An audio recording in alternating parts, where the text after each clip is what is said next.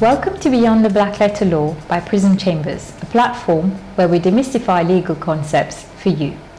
Today's guest is Renand Pretorius, a partner at Eversheds in Mauritius. He has recently been promoted to partner, and he is here today to talk to us about his journey as a leader. Renand, very warm welcome to our podcast.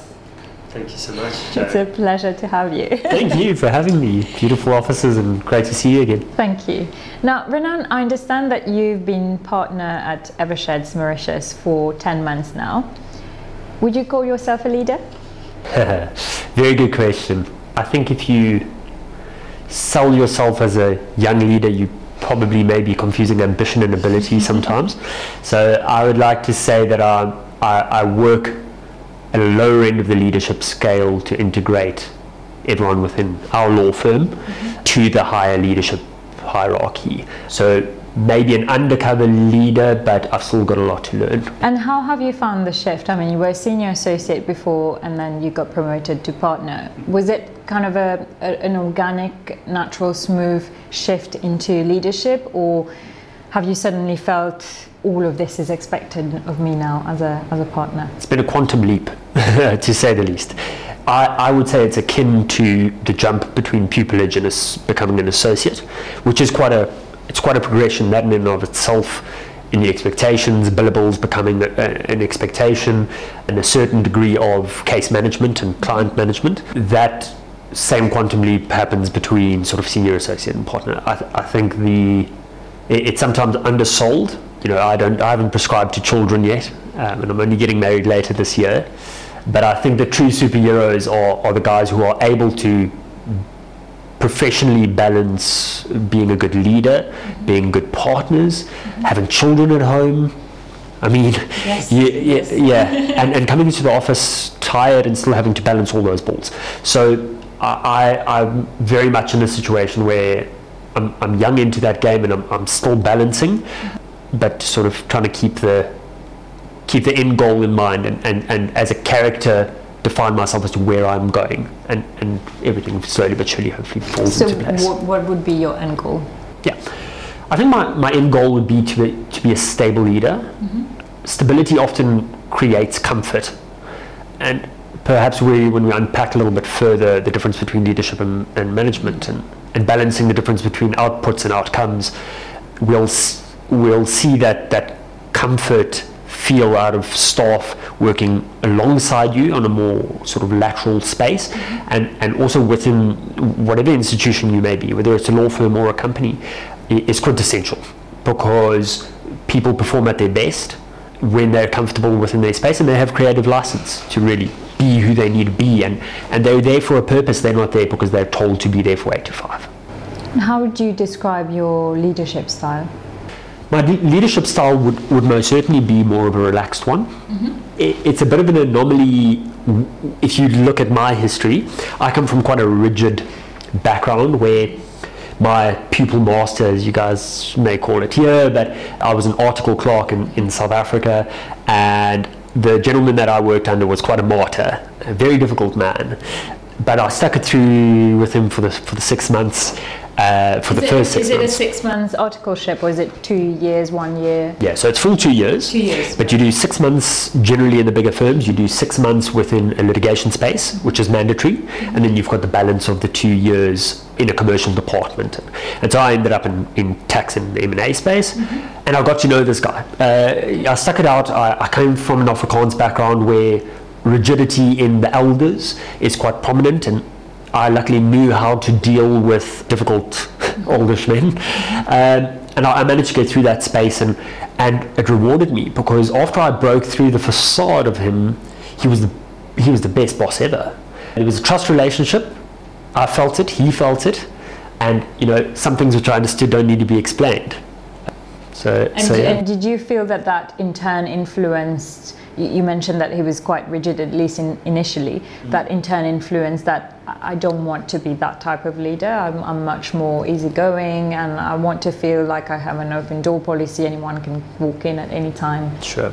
I think we all have different personalities. I think I'm trying to get to the end point a little bit more efficiently.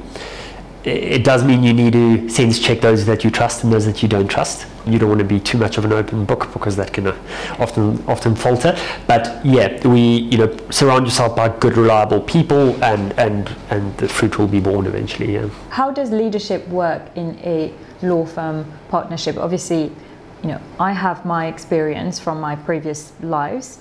Do you feel that one has to emerge as an alpha leader, and then sometimes you have law firms that have senior partners and junior partners, or do you guys operate in a sense that it's everyone has an equal say at the table? Yeah, I think everyone has a voice at the table. Mm-hmm. I think there are certain decisions which are better suited to certain individuals taking lead on.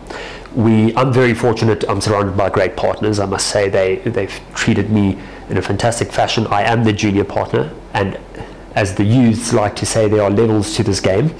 So you need to respect that at all time. But they've been fantastic in giving me a voice, especially in realms where perhaps there hasn't traditionally been focus within law firms. I mean, the business development space, that's something traditional law firms didn't ever really focus on. So I can really drive on that, and they give me carte blanche. Yeah, I think that within that leadership space, we are pretty lateral, but I think also that's because of Mauritius. Mauritius has smaller law firms, and I think it makes it somewhat easier. But with growth, especially with numbers, that would change. There are natural progressions that would change that. But we're pretty lateral, and so between sort of pupil and partner, there's a lot of openness, a lot of discussion that takes place, and they're great coaches. I'm not in litigation per se, but I do watch our litigation partners with their pupils, and it really is it's all about teaching. They're almost quasi professors in some senses, where it's more an educational learning curve every day for the pupils rather than what it is, a leadership structure. Yeah. You mentioned coaching. I think that's also a very important attribute of being a leader, whether it's someone in your organization or outside, to have that mentorship aspect. Did you feel, as you were growing in your career and developing your own style, did you have a mentor? And if you did, do you think that was important in molding the person that you are today? I'm going to say something quite controversial. Mm-hmm. I think the mentor space is possibly overplayed. Okay. I think that juniors focus on this ideal individual to base themselves on, almost like a cheat sheet, and that's not how life works. You need to build a Frankenstein of leadership and attributes from different people that have qualities that you admire or that you aspire to, and put those into the melting pot and build your own Frankenstein. Taking one mentor, I would say your strike rate is probably about, if I were to thumbtack, 5%, that you're actually going to find someone who A, is a good teacher, has the time, knows when to give input and when to let you go and run your course and learn your life lessons. I would say that some people are a bit overly zealous about it, and some people are a bit too eager to find a mentor. So I would recommend to people to wait for the right person, and if that person is around you and you're fortunate enough to find them, great, go for it. But carve your own Frankenstein from different bits and bobs from other leaders and people around you, because we all have this in the professional world. Yeah, I mean, what you said resonates with me to some extent. There's this guy that I love his podcast. He's called Stephen Bartlett, and he became a millionaire at 19 years old and dropped out of school and all of that. And one of the things I remember he said recently was he thinks mentorship is overrated. I think it's similar to what you're saying as well, in the sense that there is so much information available out there now. You can find your own mentorship through listening to podcasts, to watching, going on LinkedIn, reading, learning by yourself. It's not necessary to have, as you said, a person that you see as your idol. So yeah, I think I can definitely resonate with that. I think there's one thing that you mentioned earlier about business development and you kind of taking the lead on that and you being given carte blanche. You have a bit of a reputation on the market, a good one, I have to say, to be a bit of a rainmaker. So do you think a leader has to be a rainmaker? No, most certainly not. We all have different roles to play. I'm fortunate enough that I come from an environment where I'm socially been exposed to a lot of very successful people, very successful firms and companies, and really about being open to having discussions with everyone on the board. And I attribute our relationship, yours and mine, to that is I was pretty fresh on the island. We had first met, and your first reaction is, opposing counsel. And I sort of, we grew to like each other, and we grew to work together, and Bob's your uncle, it bears fruit, right? But back to your primary question is, most certainly not. A mutual friend of ours, Jean-Francois, is a great example. He's a more quiet man. Mm-hmm. He's technically incredibly strong, mm-hmm. and very good at what he does within his space. Mm-hmm. But he operates behind the curtains. Mm-hmm. But that's the glue that keeps them all together, right? And so there's a balance for everyone. And this is the tricky thing with law firms and companies, is getting that balance right of astute individuals technically, getting the guys BD facing right. Yeah, it's an art really. So by no means is there more weight on one than the other. Yeah, and I think that it would definitely be a recipe for sort of disaster if you had all leaders, all kind of strong alpha, they want to be the loudest voice in the room. If all partners were like that, there would be too many clashes. You have to have this balance of different personalities. They each bring what they want to the table. Yeah, no, I agree with you. I think it's difficult these days as well, because we're in such a changing environment that you need partners to give counter opinions, sometimes challenge you, and I mean you mentioned it earlier, just about dealing with younger staff, or dealing with people who are different minded, and mentors specifically, like we had mentioned. Mentors grew up, if they were 50 years or 60 years old now, grew up in a different age, different management styles, different staff mentalities, industrial psychology behind everything was different. These days you have to adapt. And so for me, relying on a mentor, and also being on yourself or being by yourself as a martyr with a certain leadership style that you cannot let go of, is not healthy. You're probably going to run into a brick wall at some stage. So you need individuals to sit down at the table when you're saying work 12-hour days. You need someone to say, if the guy's working an 8-hour day and he's getting done what he needs to get done, leave him, because he's happy in his space and he's giving good product. So yeah. And do you think that, and I will talk about them quite a lot in this leadership series, do you think Generation Z expects different type of leaders? What do they expect of us? I think they expect emotionally mature leaders. Mm-hmm. Often I feel like that has become more of a focal point. The Generation Z are, I would definitely say, they're more educated than what the old school guys were. They've got incredible access to resources. They most certainly filter out irrelevant information better than what I did when I was at university or during my pupillage phase. I'm firmly within Gen Z, but I'm a bit of an old soul. Yes, I wouldn't have put you down as Gen Z. So yeah, but, I think that they've got strengths that they bring to the table, but they need the emotional leadership and management. Mm-hmm. And one thing that I would also say, and this is the trick, is managing Gen Z, highly intellectual Gen Z individuals, from expecting to go from 0 to 100. There's a progression, and there's a learning curve, and life is a journey. It's not a 100-meter sprint. And this is where there's a lot of difficulty in managing the person to show them the journey, to show them the value in learning the lessons along the way, because it builds a strong foundation to their practice in the long run, as opposed to getting all the rewards early on. And in actual fact, I promised to myself I wouldn't do this, but I'm going to do it nonetheless. In South Africa, we have an Afrikaans saying, vroeg ryp, vroeg vrot, which means when you ripen early, mm-hmm. you rotten quickly. Mm-hmm. And that for me is always stuck as a really valuable piece of... You've got to be willing to play the long game, you've got to be patient, and it's just, I always use this example of when I remember when I did my training contract back in London. Obviously there's machines now doing it, but I remember the first 2 years were spent pretty much proofreading and doing all these menial tasks, but they weren't menial tasks because the attention to detail that I now have, I'm sure I wouldn't have had it if a machine did it for me then. And I think that sometimes there's this expectation of, as you said, early gains, but you have to balance that obviously with times are changing, and we leaders of today can't be expect to be like leaders of 40 years ago.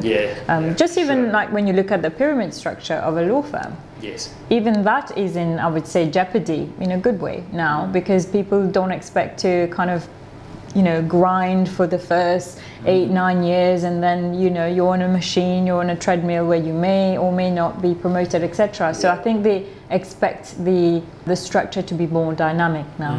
Would you agree with that? I would agree with that. I agree to parts of it and I disagree to other parts of it. The part I agree with is that law firms are going to change, and all institutions are going to have to change. I think that COVID and its consequences have definitely changed that landscape quicker than what it would naturally have evolved. We were working towards a work from home 4-day work week. Naturally, you'll see it trickle through Europe, and eventually the world will get to that. I think it's somewhat thrown fuel onto the flame, but where things are going to get really interesting is that individuals who like to push ahead in a certain practice field are always going to find themselves falling short on the detail and the maturity of dealing with a certain deal or with a certain client. And this is what I was going to say about my leadership style, is if I do go as a leader and I proactively decide I'll be a softer leader, more of a friendly, open book, you still have to be hard on the individual when the end product is not aligned. Because we can say work 4 hours in the day if you want to, but the piece of work that lands in front of you has got to be on the dot. Because if you're going to be under even more scrutiny if you've worked a 4-hour day and your work is not up to scratch. So the flip side of the coin is a dangerous game. I've always been a bit of a grafter, more than what I have been the other way around. I don't always say I'm naturally gifted intellectually, but nonetheless, for me, that's going to be the evolution. The evolution is going to be holding individuals to account, because we're all mature adults at the table now. I have seen in the market recently, particularly for banks, audit firms, a little bit law firms, but not so much, management companies, we are experiencing the great resignation. There's been, a lot of young people in their 20s or early 30s who don't particularly have commitments to Mauritius are considering moving abroad, and they are. So do you think that on the flip side of being stern as to the quality of work and being more rigid and holding them accountable, they'll just go off they go? It's capitalism at play, isn't it? And in the same way as what I love it when my share portfolio goes up, the share portfolio goes down at times. And in the same way as that there's a great resignation, there will be a great hire.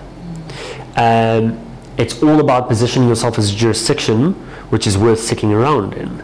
I'm not going to sit here and sing the song about Mauritius needs to be X, Y, Z and punt ourselves as a sophisticated economy to invest into.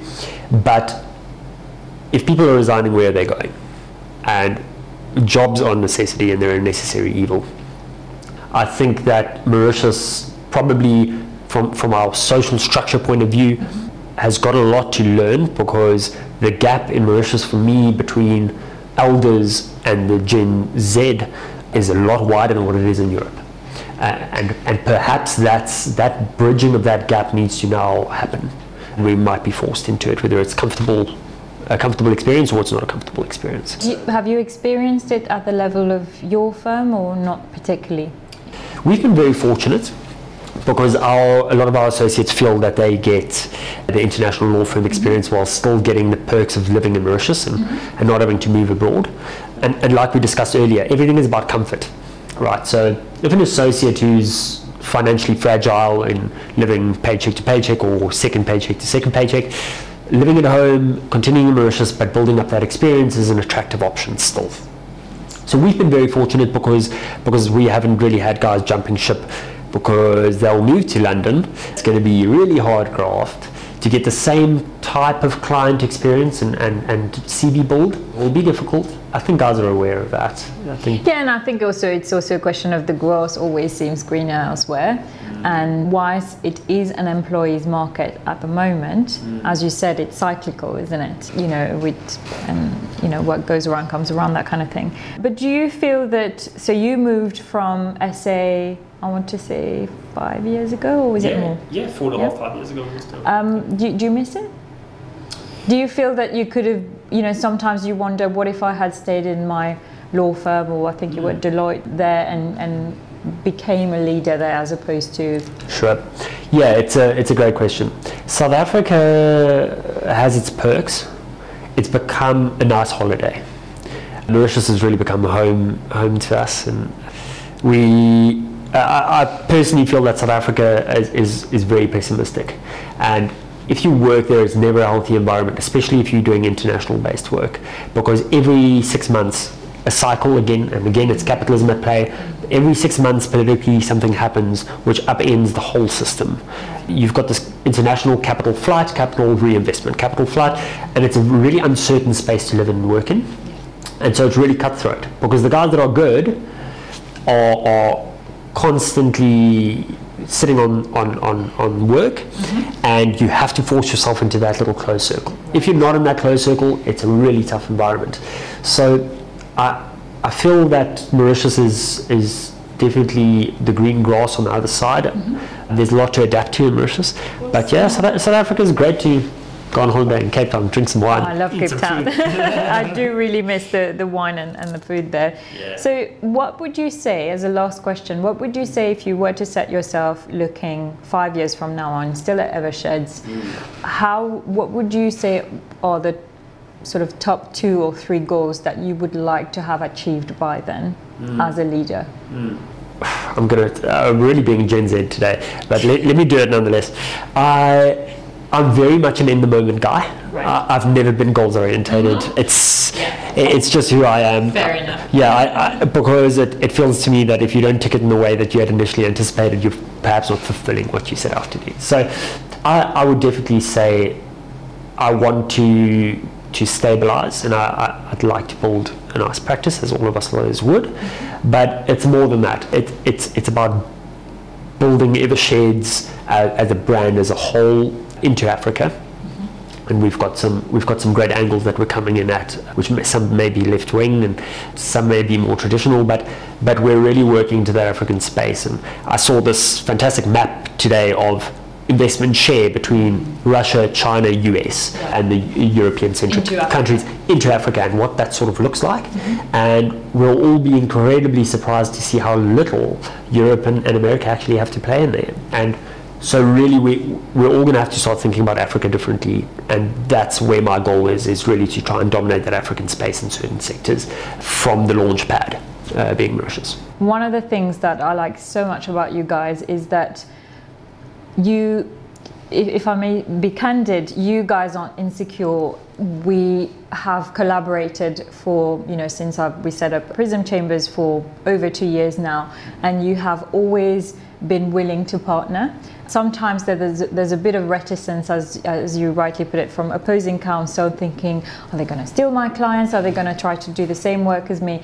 But one of the reasons I think that we work well together is that we know that, you specialize in one type of work, I specialize in another type of work, and I think that the synergy has always worked very well. And I think that also is a quality of a good leader, to be able to have the humility and also to feel secure enough in what they're doing to not see another lawyer as a potential threat. And you guys have always been quite amazing in that sense. So I wish to just say thank you as well. No, well, thank you to you. I mean, you've been a wealth of information and wealth of knowledge, especially around your practice strengths. And yeah, we look forward to doing that in the future. Fantastic. Well, I wish you a very, very, very long and fruitful career at Eversheds. Keep you doing what you're doing. Keep making it rain. And we look forward to visiting you in your new offices soon. Fantastic. Thank you so much, Chad. Thank you.